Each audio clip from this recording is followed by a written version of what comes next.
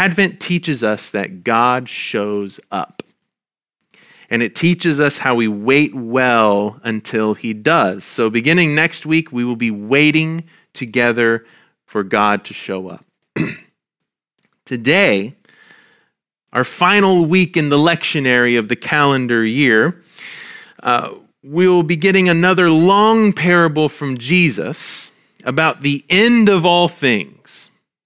Remember, this is a portion of Matthew where there's an entire discourse, 2 full chapters of Jesus teaching his disciples and those following him and those who don't follow him about what the end times will be like. When all the waiting is over, whether we waited well or whether we didn't, what will that time look like? And Jesus answers that question with his eschatological discourse, Matthew 24 and 25. And our text today is the last parable Jesus gives to help us give a picture of what that day will be like. And last week we learned that the economy of God is not like our economies here on earth. And in the economy of God, what you use and give multiplies by 2. It doubles. And what you hold on to and what you save and what you conserve vanishes and is lost. Last week, Jesus taught us that he expects us to use the gifts that he has given us to make good of his kingdom.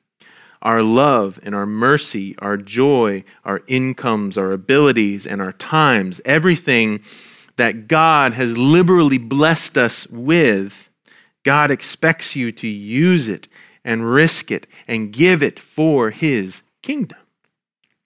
So last week was setting the expectation that we are to use what God gives us, not to hold on to it. And this week, Jesus will tell us what that might practically look like. It is still a parable, though. Still a parable. Remember, all parables are limited in that they aren't perfect photographs of the kingdom of God, but they are excellent ways to teach us and to challenge us to consider if we are waiting well or if we are not. So we will be in Matthew 25, 31 through 46. Go ahead and turn there in your Bibles. Bibles in front of you or under you. If you don't have a Bible, keep that one. And if you want to study the Bible together, email me. We'll set up a time. Matthew 25, 31 through 46. For context of this passage, Jesus is in the final weeks, maybe even the final days of his life. He's in Jerusalem, surrounded by the religious leaders, the occupying Roman authorities, and people who are either with him or against him. And for the last 2 chapters, he's been teaching with a lot of urgency about the end of all things. And these are some of the last things he'll ever teach. In fact, this parable today is the last thing he ever teaches, ever. And so there's a lot of urgency with it. There's a lot of heaviness in these parables. He needs to emphasize that what he is talking about is serious stuff. He's telling us what a life lived following him ends with. This is what he's going to judge by when he's seated in glory and ready to judge the nations. And he does this through a series of parables. No one parable exists in a vacuum, as we will learn shortly. You can't just get all of your theology about the kingdom of God from one parable. And that's why throughout the book of Matthew, Jesus has given you 23 parables. 23 pieces to a mosaic that give us a picture of what the kingdom of God is like. It takes parables because it's ultimately indescribable. It's something that needs to be experienced and lived out to understand it. So Jesus wraps up his earthly teachings with a parable, and this is the last teaching of Jesus because in the next chapter he's arrested, in the next chapter he's executed, in the next chapter he resurrects from the dead. So our text today is truly the last thing Jesus says. It's urgent, it's a warning, and it's a call to live a Christian life and not just have a Christian life. Matthew 25, 31 through 46. I'm reading from the New Revised Standard Version this morning.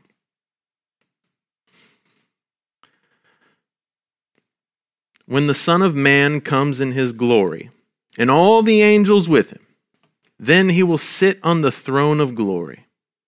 All the nations will be gathered before him, and he will separate people one from another as a shepherd separates the sheep from the goats. And he will put the sheep at his right hand and the goats at his left. Then the king will say to those at his right hand, "Come, you that are blessed by my Father, inherit the kingdom prepared for you from the foundation of the world.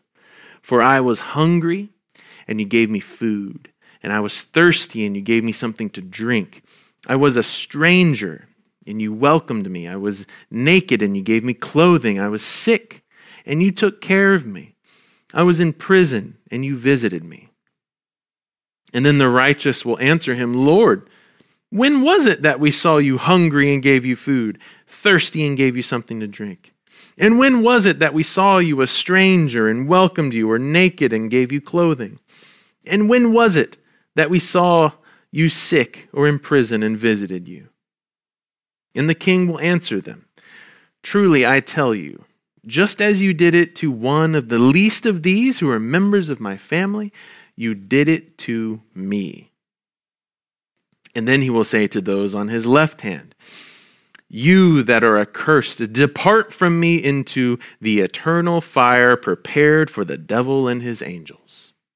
For I was hungry, and you did not give me food. I was thirsty, and you did not give me drink. I was a stranger, and you did not welcome me. Naked, and you did not clothe me. Sick and in prison, and you did not visit me." And then they will answer, "Lord, when was it that we saw you hungry or thirsty or a stranger or naked or sick or in prison and did not take care of you?"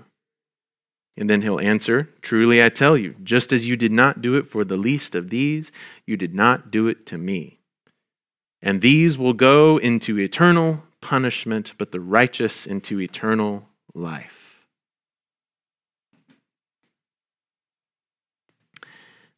When we get a challenging text or a challenging parable like this, the best thing to do is to trust that Jesus knows what Jesus is doing. We don't have to make excuses on behalf of Jesus. He is the creator of all things, including your conscience. Rather than make excuses for his words, what we need to do is allow the great teacher to teach us. Allow his challenging words to challenge you. Challenging texts are just that. They're texts, they're words, and they're sentences. But what makes them challenging is usually there's an incongruence that needs to be dealt with. So allow Jesus to challenge you, trusting that he knows what he is doing with you. As I said earlier and last week, there are no perfect parables to describe the kingdom of God. All of them represent one aspect or another, and none of them give a perfect photograph, but together they give us a clearer picture of what the kingdom of God is like. All of the pictures together give us the best representation of God's kingdom. Some things are just too big to photograph. Now, kind of like the earth. I'm not a flat earther. I'm not. Okay? I'll show my cards on that one. I'm fine with that. But most of the flat earthers are right when they say most of the images that we have that show the whole earth are composite images, because we're just too close to the earth to get one single photograph of the whole thing. We're just too close.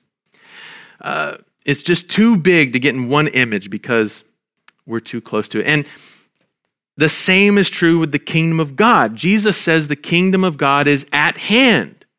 It's close. It's here and it's close to us, but it's also so big and too big to wrap our little minds around it. And so Jesus gives us a lot of parables, like a composite of pictures to help us say, oh, this is what the kingdom of God is really like. The parables all work together and this one is no exception. Our parable today works in tandem with the two just before it, and one of them we read last week. It's an eschatological parable, and so it goes with the other eschatological parables. Together, they give us a fuller picture of what's going on. So last week, Jesus was telling us that God has given each of us an immense amount. Your Bible uses the word talent, that we are expected to use and spend and risk as a way to wait for his arrival. Love, grace, mercy, joy, income, coffee, whatever God has blessed you with, he expects you to use it for his kingdom and wait well for him. Last week was setting the expectation. This week is how we meet the expectation. Last week we were told we have a lot to use, and this is how we use it. The parables are connected that way.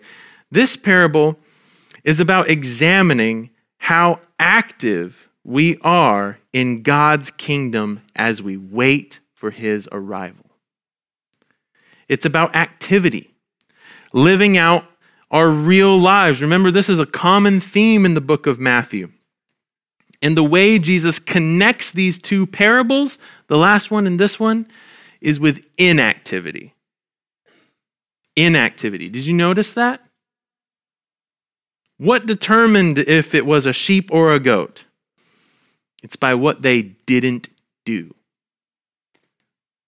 Jesus didn't say, you murdered, you cheated, you stripped someone of their dignity, you ended up in prison, you were unwelcoming, your sexuality wasn't what everybody said it should be, you were unfaithful, your theology was a little off, you did this and you did that. None of that stuff. In fact, if you read this parable in thought, all sheep are believers and all goats are unbelievers, I would challenge you to reconsider. Because that's not what this parable says. You might infer that, and you might interpret it that way, but that's not what it says. It says that all the nations will be gathered, and how many of us know that we aren't the only nation of people that have believers in it? God's kingdom is made up of people from every nation. This parable is just as legitimately interpreted to say that it applies to only believers rather than the whole world. In fact, the image of Jesus as a shepherd would lend to this idea, because that would mean the sheep and the goats are a part of the shepherd's flock. If we look at the fuller picture with the other parables in mind, specifically the one just before this, it becomes more clear to me that this parable hinges on the inactivity of the goats.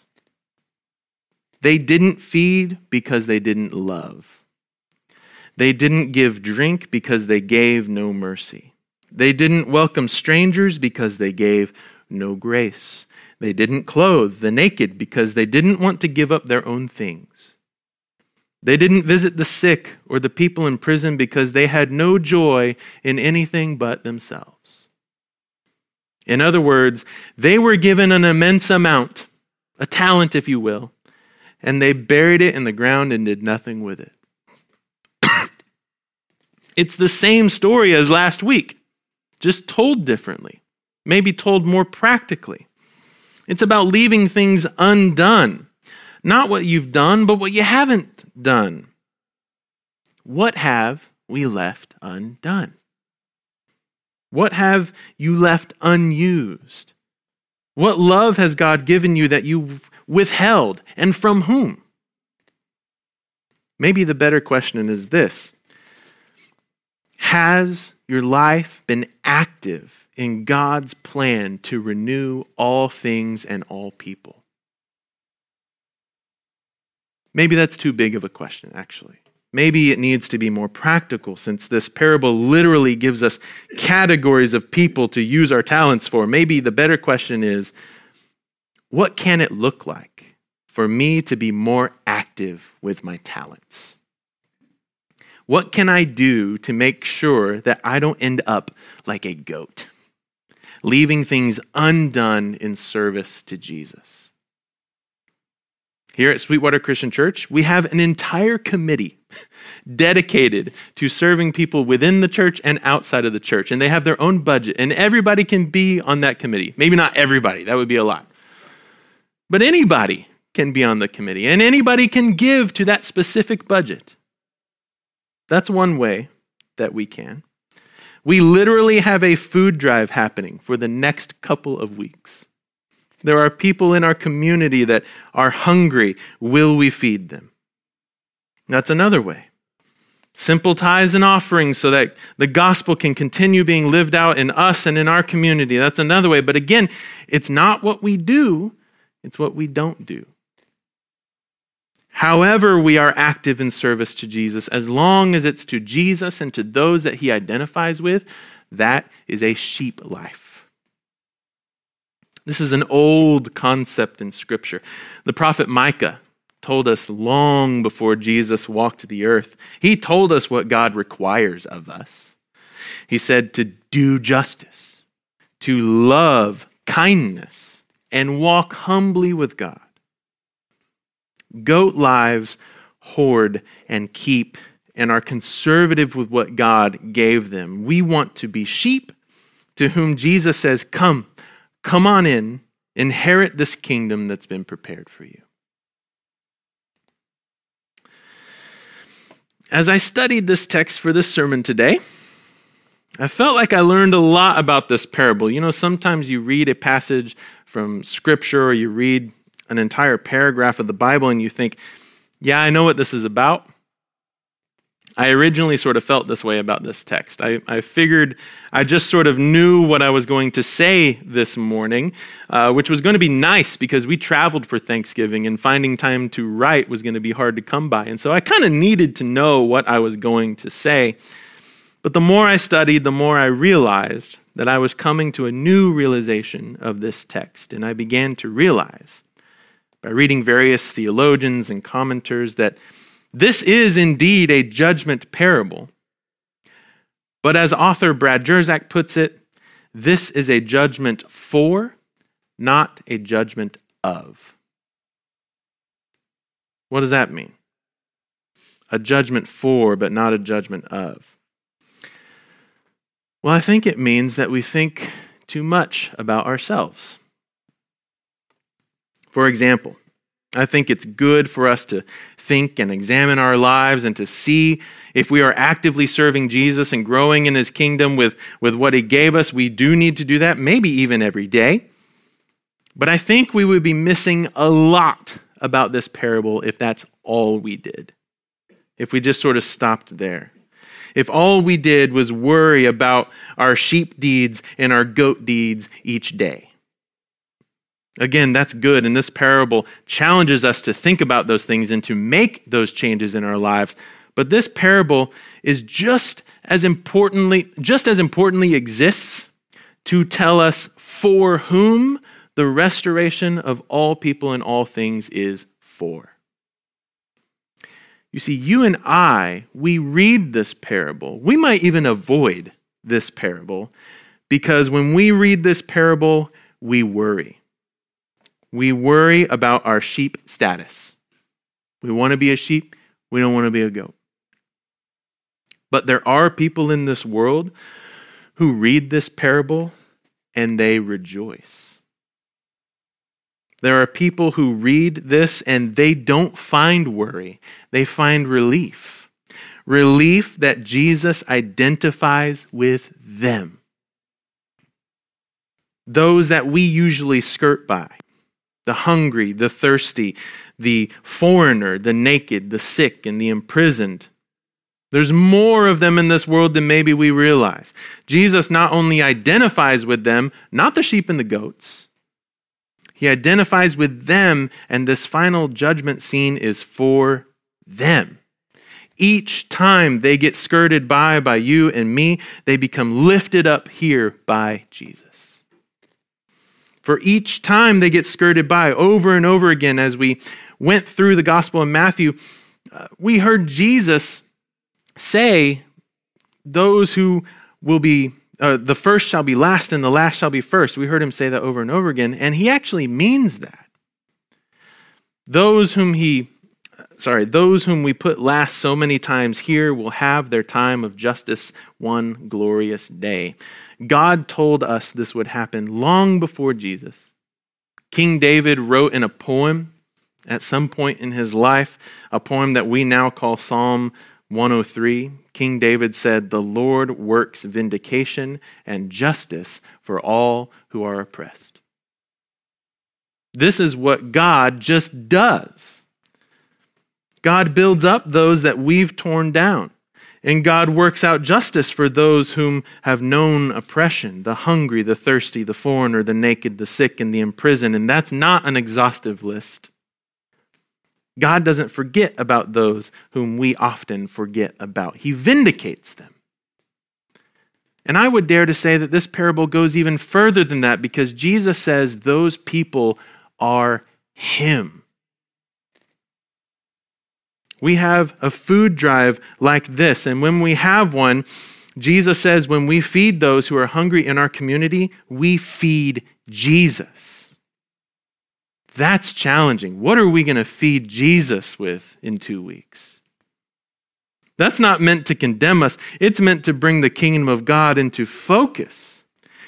We just need to allow Jesus the room to challenge our perspectives. When we take this food to East Fort Bend, we're taking it to Christ Himself.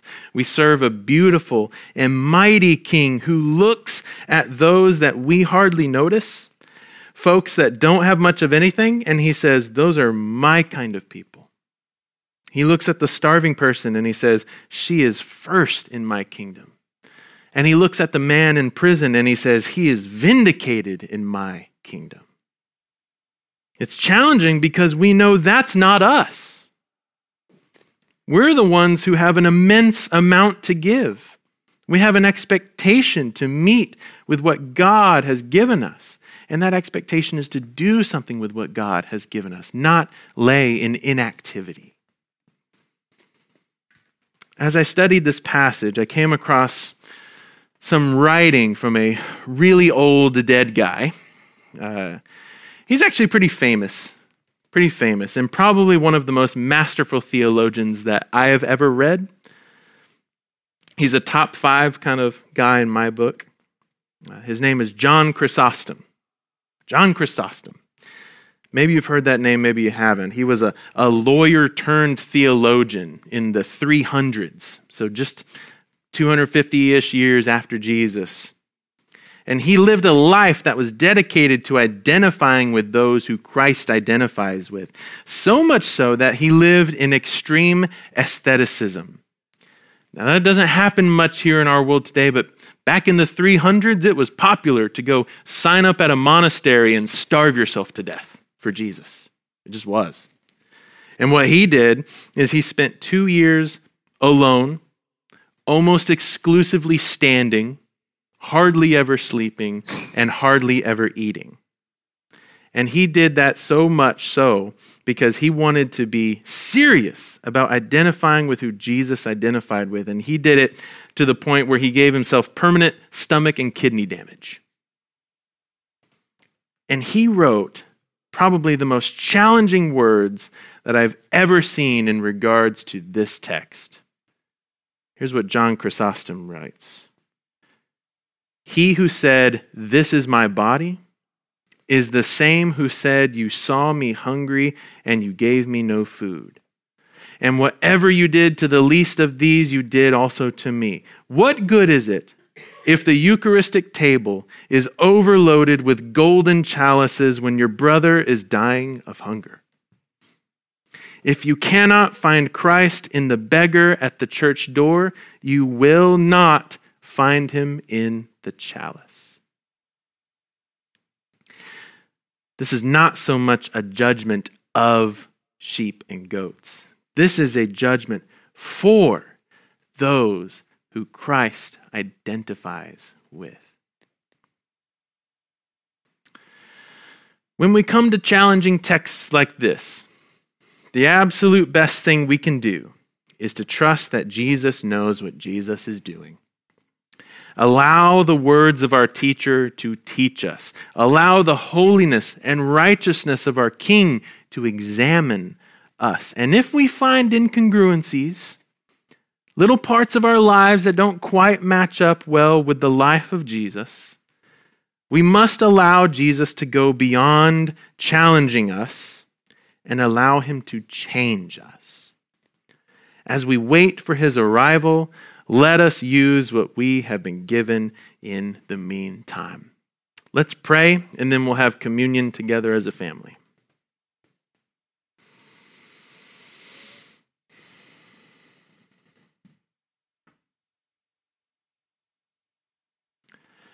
God, thank you for being who you are. I thank you that you challenge us. I thank you that we have things to change. And Father, I ask that you would help us to allow you the room to examine us and to change us. Father, I pray that we would be sheep-like people, people who weren't caught in inactivity for your kingdom as we waited for you. Father, we ask that you would help us to wait well for your arrival, that we would love you and endear you so much that we just can't wait for you to come back, that we prepare something wonderful for you. We love you, Father. We ask that you would put opportunities in front of us to help us be active in your kingdom. We thank you for who you are, that you are just in that you are merciful.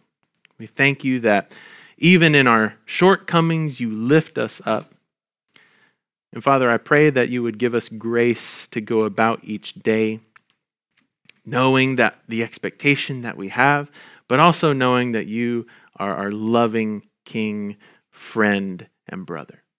In the name of Jesus Christ, the Son of God, amen.